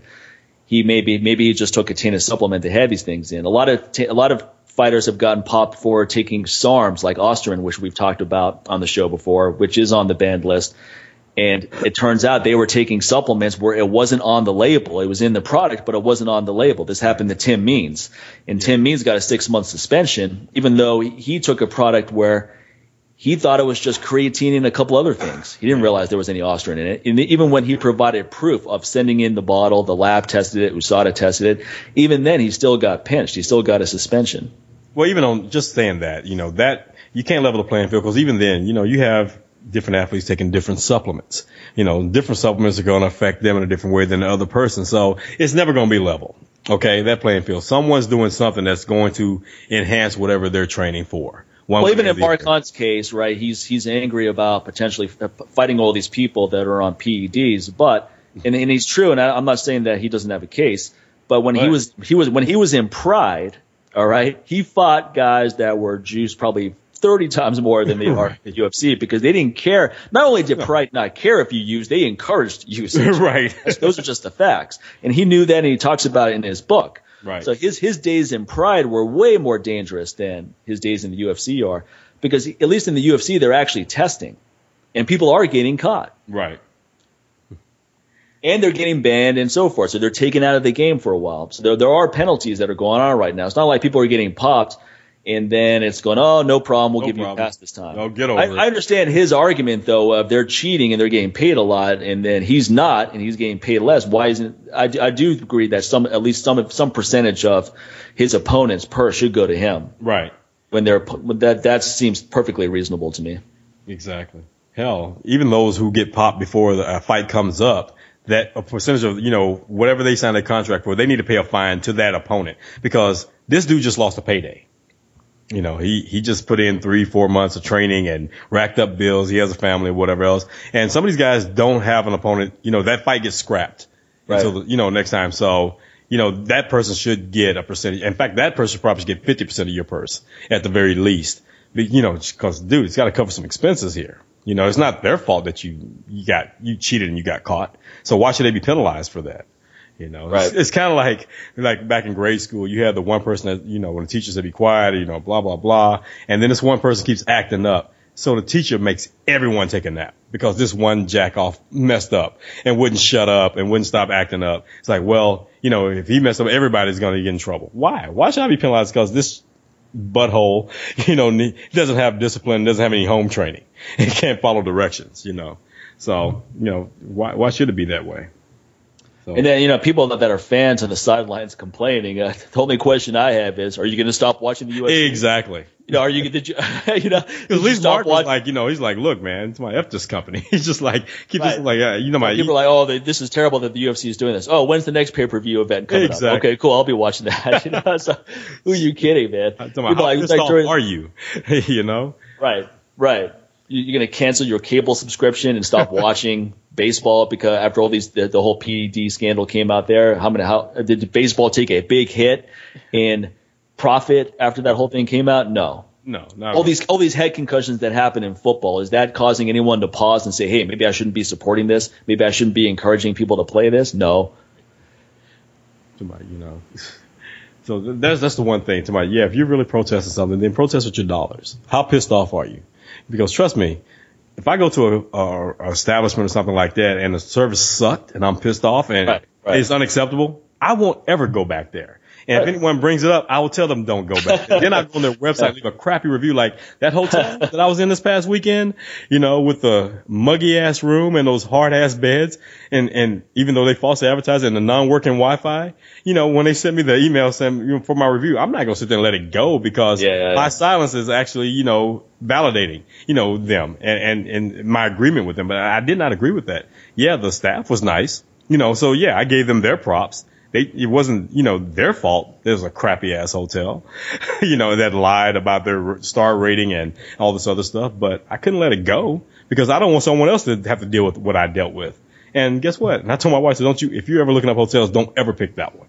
Make sure you never forget that hotel because if you see it, keep it moving, So that's how you do it. That's what you do when if something really pisses you off and you can't stand it. That's when you're really pissed. Yeah. Yeah, that's right. When you're not going to support the product or service ever again, that means that you're backing it up with real action. Right. Otherwise, you're just talking. They suck. Oh, but I do like that mango sticky rice there, so I guess I'll go back. Sorry, come on, which one is it? Come on, damn man, but no one else makes that mango sticky rice like they do. Like, what am I supposed to do? Learn how to make it your damn self. That's what I usually do. So yeah, man. So yeah, interesting thing, man. It's gonna be interesting seeing like how all this turns out for these fighters. It's not like it's gonna change anything with the UFC. They're still gonna be making their billions, especially with potential buyers on the market right now. So it's interesting. It's interesting. Well, I mean, they've put in the most intense drug screening measures they can. More so than really any other sport does. Yeah. So I mean, that's a lot right there. Now, I think the complaint though is that when someone gets pinched. Yeah. The fighter who caught the person in question should be compensated in some way for that. And I think that's valid. So that's just something they're going to have to figure out. These are new issues for a company to deal with. So they have to figure out what's the best course. And it's not as simple as, okay, we'll come up with something over the weekend and start initiating that's that. The problem. You have to think about all the ramifications. Yeah, when there's a problem, there's always people that do something. Just like if there's a mass shooting. Oh, we got to do something. Okay, what? What is the something? And don't just repeat things you've heard. Like, what is an idea what is a theory that can really that can work? And, don't just say things that you've heard. What is the solution? And a lot of times people don't have it, but just do something. Like, no, don't ever just do that because people might do the wrong thing just to just so they can say, I did something. You said do something. You didn't say anything specific. So, like I said, I think what Mark was bringing up is a step in the right direction. It's some valid points. And, when cooler heads prevail, then maybe those ideas will be looked upon. But right now, everybody's kind of it seems like one side is dodging one. The other one's pissed off and can't really put two sentences together because they're so pissed off. Very emotional. Because listen to his rant. Like I said, this dude is about to explode. I was like, wow, man. Well, the problem with a lot of people is even simple things that make a difference, people tend to avoid doing because in their mind they just say, "Oh, it's not going to make any difference, so why bother?" Right? That's the easiest way to cop out on whatever a situation is.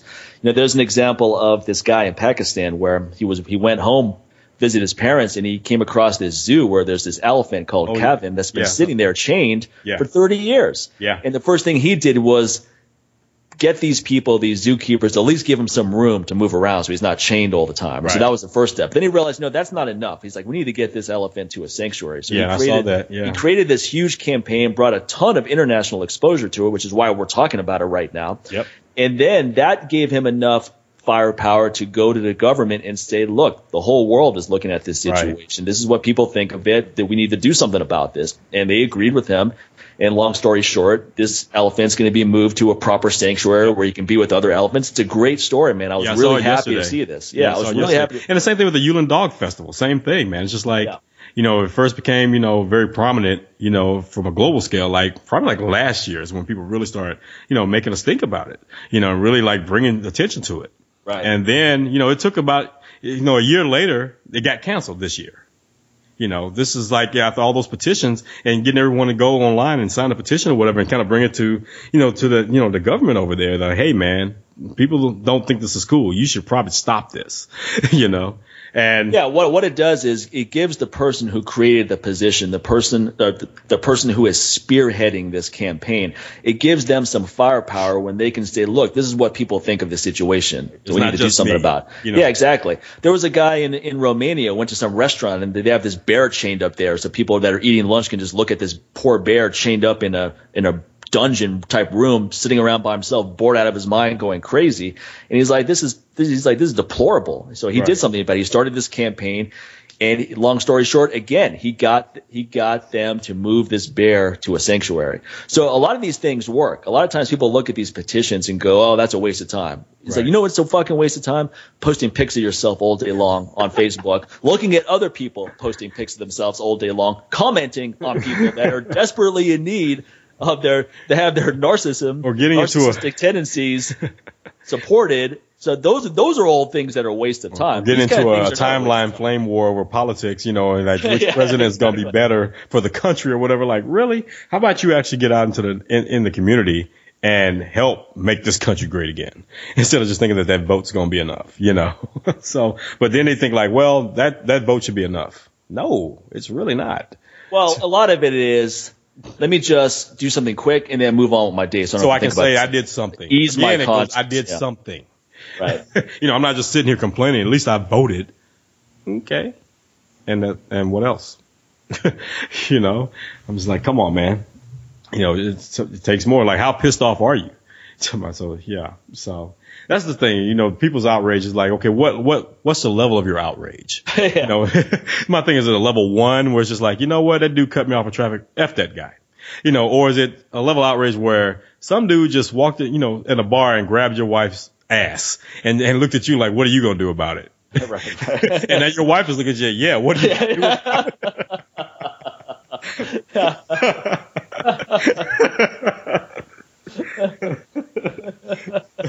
You're too busy looking at your phone playing Pokemon Go. You don't even realize it happened. He grabbed my ass. Yeah, right, babe. Anyway, is that Nobody's grabbing your ass, girl. Stop playing. Did it happen virtually in the Pokemon Go world, or you mean literally? Ass grabbing. I didn't see that in the app. Wait a minute. What level is that on?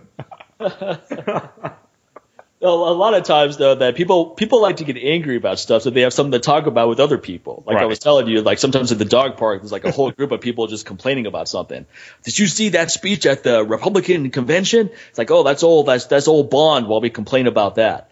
It's that is that kind of situation. Okay, I'm laughing right now because that accent you just did. Now that I hung out with you a couple of months ago, I almost know who you're talking about. yeah, exactly. You could narrow it down to. There's only a few people at the dog park who sound like that. a lot of times for people, complaining is a bonding experience. Oh, yeah. I always say, try going the entire day without complaining about anything. I mean, anything, trivial or intense. Just one day. You will realize how difficult that is because it's such an automatic response to so many things. And the thing is, when you make that commitment to do it for one day, every time you feel like you're about to, you're more in the moment to realize, oh, I was just absolutely to complain. Then you start checking, so damn, I bitch a lot because I had to stop myself quite a few times today. It was kind of chronic for a second there. Right. In some religions, in some sects of Hinduism, they have this thing called a day of silence, right? So one day out of the week, or it might be one day out of the week, or maybe even just one day out of the month. But it's a day where you don't talk at all. You don't talk to anyone on the phone. You don't talk to anyone around. Love it. And it's all about just quelling your ego, just shutting yourself off. Now, and this practice predates the internet and smartphones and all that crap. Right. Grover, you need to do this day of silence today. So basically, a lot of people would hear that and go, "Oh, I can do that." Now, all I do is text people all day long. You're still communicating. A day of silence means no communication. I can still email and text. Hell, man, that is non-verbal communication. Okay. Someone's like, I can do that. I do that already. All I do is text people and post on Facebook anyway. I don't talk to anyone. This is easy. I think anything that gets you to be in the moment, like you just said, the good thing about catching yourself, go to a whole day without complaining, you have to catch yourself every time you're about to, which centers you right back. Yeah. I think anything that encourages that kind of behavior is a good thing. Yeah. I mean, imagine if you worked out. Imagine during a heavy set of deadlifts, you start thinking about other stuff. You really think that's going to go well? The bar is not even going to move off the ground. It's like, okay, I'm gonna hit this PR, but oh man, I got to take care of my taxes after this, and then I got to do the groceries, and then the bar doesn't move. Now you've pretty much almost like crapped in your pants, and for trying to pull the bar and it didn't move, and you're like, what just happened? And then it's very defeating after the fact. Like, normally I can lift this. What the hell just happened? Right. And now you feel like, then today's a sucky day. And now you've kind of everything goes downhill from there. Or it takes a while to get back into the game mentally after that. Right. Because now you got to erase everything. It's like, okay, you know what? Get it together, Sincere. Stop thinking about that. Okay, focus on this. Think about the bar. So now you got to readjust. And that right there can take some of your energy that you would need to lift that bar. Just getting back in the game mentally. I don't even like talking to a lot of people. Like, when people ask me questions in the gym, I don't mind answering, but I'm not going to answer right before I'm about to do something. I was like, all right. I was like, hey, give me a minute.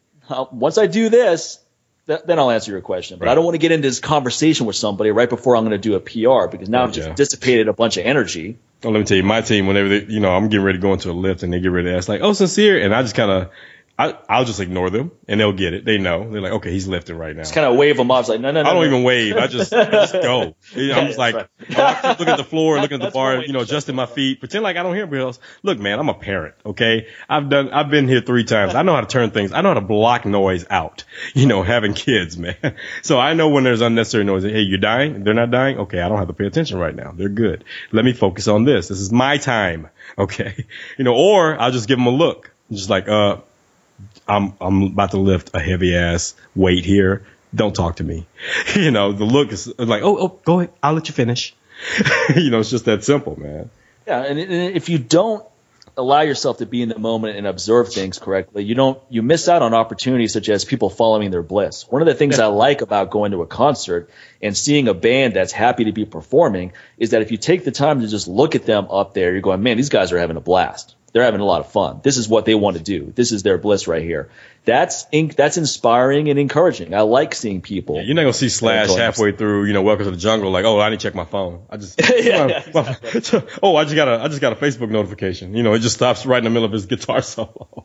Apparently, Corey Taylor of Slipknot, there's some controversy over him because he slapped the phone out of someone's hand, like some audience member. And I don't know what the context was. Love it. Yeah. And then there was someone else that was just being a total jack off, but like right in the middle of the song, he's like, "No, you get the fuck out of here." The funniest thing is when he's getting into an argument with this guy with that mask on. I know. Because the guy is it's so funny to watch him with that mask on his Slipknot just arguing with some guy in the audience. He's like, "Get the fuck out. Get the fuck out right now. Go." And he goes, "I'm tired of it, man." He goes, "I'm tired of performing, and I just see a bunch of people looking at their phones and answering texts and stuff like that." He's like, "Just get the fuck out of here. Stay home." It's funny, like my buddy Bart, man, Stewart, when he ever teaches his fitness classes or whatever, everybody needs to have their phones off. And of course, there's always that one person. As soon as they hear the phone go off, and people automatically stop doing what they're doing to look. And what sucks about people, like I'll speak for now and during this age where everyone with an iPhone has the same damn ringtone. So when it goes off, 8 out of 10 people are looking at their damn, trying to see if it's their phone that's going off.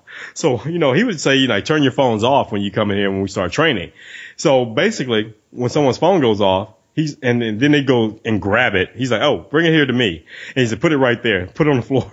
And like, what? So then he'll go grab like a 32-kilo kettlebell and put it over their phone. Like, if this sumbitch goes off one more time, I'm dropping this kettlebell on it. So you need to make a decision. Either you turn it off or it becomes food for this 32 kilo. So, and all it took was one person. And after that, everyone turned their phones off. I was like, I love that idea. So you got to tell people, like, look, man, we're here training. This is your time. Whoever the hell that is, unless you're on call. And even then, it's just kind of like, you got to kind of think about your job here, and how this is working out with your training, because it's really hard to be in the moment when you know you're on call. So maybe today is not the day to come in and train. Right. But anyone else is just like, come on, man. Look, whoever that is, that selfish some bitch can't let you have 45 minutes to yourself. It's like, you know what? F them. This is your time, man. Turn that off. They'll be okay. Unless someone's dying and bleeding. And trust me, if they're dying and bleeding, and if it's not next door, there's not much you can do for them, right? Yeah, exactly. Them texting you is not. What are you going to do? You're going to just warp yourself over there? Well, leave it to the professionals. I'm like, you work in IT. If someone's dying and they're bleeding, that's a job for a doctor. What are you going to go write some code for them to bring them back to life? Like, just calm down. It's okay. So I know people are like, well, it's very selfish. I'm like, come on, man. Again, but 9 times out of 10, that's not going to happen. You're not going to have that situation. It's just like, no, it's just like another Facebook notification. Something's going off or something like that. Or it's just somebody, hey, you still working out? Dude, I just got it 10 minutes ago. Hell yeah, I'm still working out. Don't call me. You should go do it.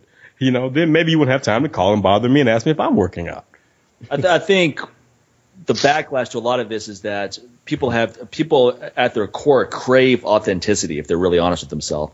And I think that's why you see a lot of people going to events like Tony Robbins events. And I'm not a big fan of his events. I think they're way too hokey for my personality type. I don't want to jump and down like a jackass and hug strangers all day long and have these forced cathartic experiences where everybody's crying and think they're going to have these transformative moments. Like going to a mega church, okay? Yeah, it's just not for me. But there's this documentary on Netflix that kind of follows it around, and it's a really well done documentary.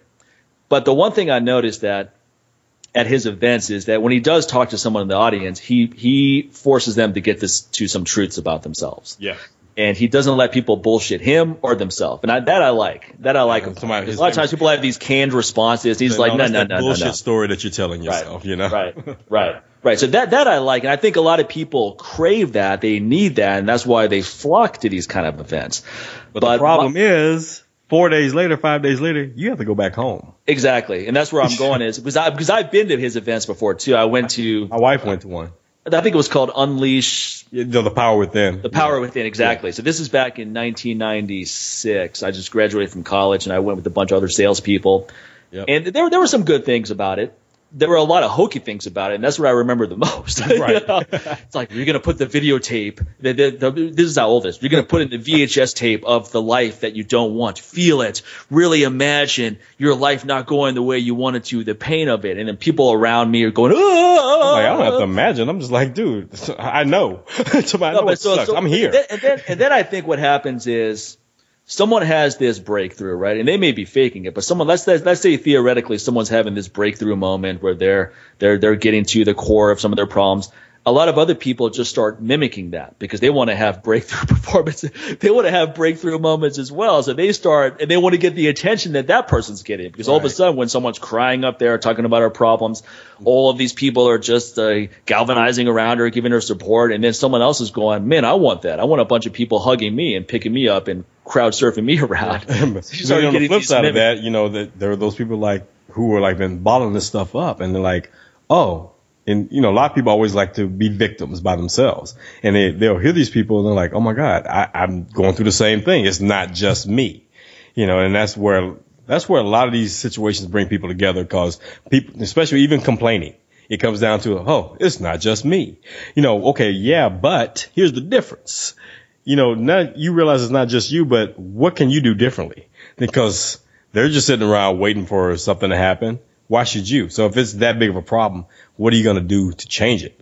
Well, just think about how much of human conversation is complaining. I would say 99%, because the 99% of what I hear people, 99% of what I hear people talking about is complaining about something. And it's usually about nothing. Well, that's the other thing. 99% of the time it's something trivial. Yeah. It's like, oh man. So it's just, but it's one of those things, again, when it all comes down to it, they can get up there on stage and they could probably have that breakthrough. But now that now that you've acknowledged what the problem is, what are you going to do about it when you get back home? Well, I mean, there are no one's going to be a Tony examples seminar to of- fix it for you. Not There for not are for free. examples of people that went on to do some cool stuff. Like in this documentary, there was a young lady from Brazil who had this horrible upbringing, and she was in this cult where she was basically systematically raped her entire life as a kid, all the way up to a young lady. Right. And so she's like, I can't have, she's like, I've never had a regular relationship. I don't know how to have a regular relationship. I've never experienced someone genuinely loving me. It was this heartbreaking story. And Tony worked her through it. He gave her some really good advice, and he was there for her in that moment. And then it turns out that she was so inspired by, just the breakthrough she had there that she is now working to help other victims of human trafficking, right? So that's great. Yeah. But you have to wonder, for every story like that, there's probably like 10,000 others that just like, I'm back to life. Exactly. It's easy to focus on the few people that have had some breakthroughs through this whole thing, and that's all great. But and it's not really his fault either, though, because as someone who's taught seminars myself, it's not my responsibility what people do with the knowledge they learn from my course. I mean, I'm going to present the information, Right, I teach them all these great techniques, and then let's say they decide they're all excited about it, and they never work out again with kettlebells after. That's not my fault. That's their fault. Right. But I just think I think the problem is a lot of people go to these kind of events with these totally unrealistic expectations. Like they just really, I need to make all these changes in my life. This is going to be it. I'm going to go there 5 days. I'm going to come back brand new. Yeah, well, I'm gonna fire like a missile after this and just start changing every aspect. I end up shooting like a 22, or a BB gun. But what? You may implode over there. But here's the problem: if you might fire like a BB gun, but the problem is sometimes that's not enough. Like it wasn't this big major thing, but was it something going in a more positive direction than when you got there? Yeah, but here we go, the yeah buts. Because, they want this big giant thing so they can talk about this big giant thing instead of just one little change. And feel like, well, I can't tell anybody about that. Who cares? Was it a change for the better? Then, dude, run with that. And then work on some more little changes and more little changes. And then, who knows, 5 years from now, you could talk about, how you worked your way back to, worked your way to this. And it all started from that one little weekend that you went to that seminar or whatever else. And you started making tiny changes. And now here you are. And now you're helping others. You're paying it forward, which is another aspect that's missing a lot of times when these major things happen. Paying it forward doesn't mean let me just brag about my experience and talk about me and what all worked for me and just go from there. It's like, no, now look, dude, you've been given a gift, so now share it. Don't keep it to yourself. So who can you help now? Because someone went out and helped you. So it doesn't stop. I mean, just this Brazilian lady, as I'm listening to her story, I go, the thing that she needs to do is help other people that have been through what she's been through. And that's the first thing that came through my head. And of course, she needs to have some other forms of therapy and some other things, of course. You need to work on yourself to some extent. I go, but the way she's going to fix herself is if she goes and does that. So I was really happy to see at the end of the documentary that she is, in fact, doing that, because that's the obvious thing. Melia Kaplan, who's been on our show before, who's dedicated to helping animals, especially homeless animals, dogs, cats, etc., get into new homes. But her message is very wide and pervasive. But she went through a lot of torture herself. She went through a lot of abuse as a young girl. Yeah. And she said that the only way to get over that is you got to take that negative energy and channel it into positive measures. And that's what she's done. That's one of the reasons why she's so dedicated, because she understands the suffering that she sees every day to a large extent. Yeah. And that motivates her to want to alleviate suffering of all beings. In this case, she really focuses on animals. Yeah. Yeah. So it's just one of those situations where you're thinking, you know what? Never again. Not just for me, but for anyone who I can reach out to make sure that they never go through this. Never again. So again, pay it forward, folks. Pay it forward, no matter what. Now, even if it's something positive, like, you're an entrepreneur and you're starting from the bottom. You had a mentor that helped you out, kind of showed you the ropes and whatever. And, they kind of took you under their wing. They didn't necessarily pay you or anything like that. But, the advice and the experience they gave you, you can't put a price on anyway. And you take that and you actually go do something with it. And you're paying them back for taking time out to take you under their wing. And now do the same thing. Find someone else who's in the spot where you used to be and keep that going. Instead of just like, oh, now I'm successful. I made it to the top. Hell yeah. Like, yeah, but you didn't do that all alone, buddy. You're not a self-made man. Get over that. So you have a team. Yeah, in Buddhism, there's two different schools of thought, right? Two major ones. There's more than two, of course. Philosophies within that there's quite a few, but anyway, there's two major ones. One is the big focus is you find nirvana, right? You find this state of nirvana for yourself, and the other one is you find nirvana, and that's just the beginning of your journey. Now you have to help other people find it. Exactly. So that's the one that's going to be more rewarding than let me do something great for myself and then just tell everyone how great I am. It's like, okay, that's great. We're glad everything's so great for you. Now shut the fuck up and go be great. Go enjoy your greatness while the rest of us focus on that. So on that note, now that you found nirvana in this show, now it's a good thing to go out and share that nirvana with other people. So head over to both of our websites. Go to MikeMarler.com and NewWarriorTraining.com. Use the coupon code LLA. Get 10% off all of our products over there. And you can find nirvana in Mike supplements because, A, it'll make your life suck a lot less as far as your health, your lifting, your training, all of that. Make it suck a lot less. And you know, you go over to my site, you can find everything from the wellness code all the way to my weight management course, all the way to finding a good way to make better coffee, which will make you sit there and not be such a pissy person first thing in the morning and bitching about how bad your coffee tastes from that other little place that everyone goes to with the little mermaid on the front of the logo. So little things like that. So find your nirvana from all our products. Use that coupon code LLA, 10% off everything. Or you can head over to patreon.com/LLA podcast, become a monthly supporter of the show. And that right there will help create nirvana for other people so they can have a chance to listen to the show as well and keep us producing this bad boy. So it's not just you who gets to enjoy all the nirvana that is involved in this show, like you got today with our guests and our guests before that. And last but not least, share the nirvana by going over to Patreon, going over to iTunes and going over to Stitcher. And that's another way you can share the nirvana with other folks as well on all platforms of social media that you can get your hands on. So how about that? I think Buddha would be proud of you. The Buddha would be happy. Yeah. All right, folks, that's going to wrap it up for this week. We'll catch you all on the next show. Take care, everybody. All right. Bye, everyone.